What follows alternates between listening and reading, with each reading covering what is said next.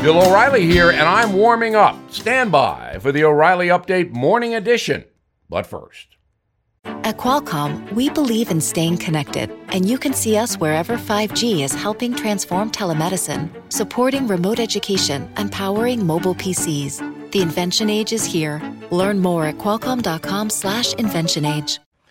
On this Friday, I am thinking about a recent Wall Street Journal editorial that says President Trump can win re-election if he doesn't make the final 2 months all about him.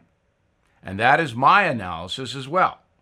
Voters understand the unfair press treatment Mr. Trump has endured, and that his economic vision helped the country before COVID hurt us all.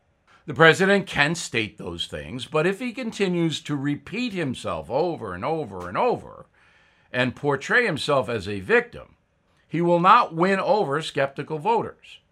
No one cares about Morning Joe and his hateful cohorts. Drop it, Mr. President.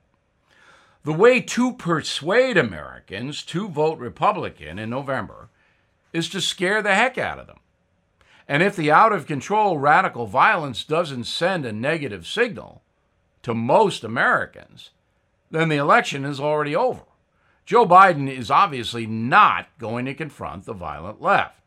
He did not do it at the Democratic convention. He has never criticized the Marxist Black Lives Matter Global Foundation, not once.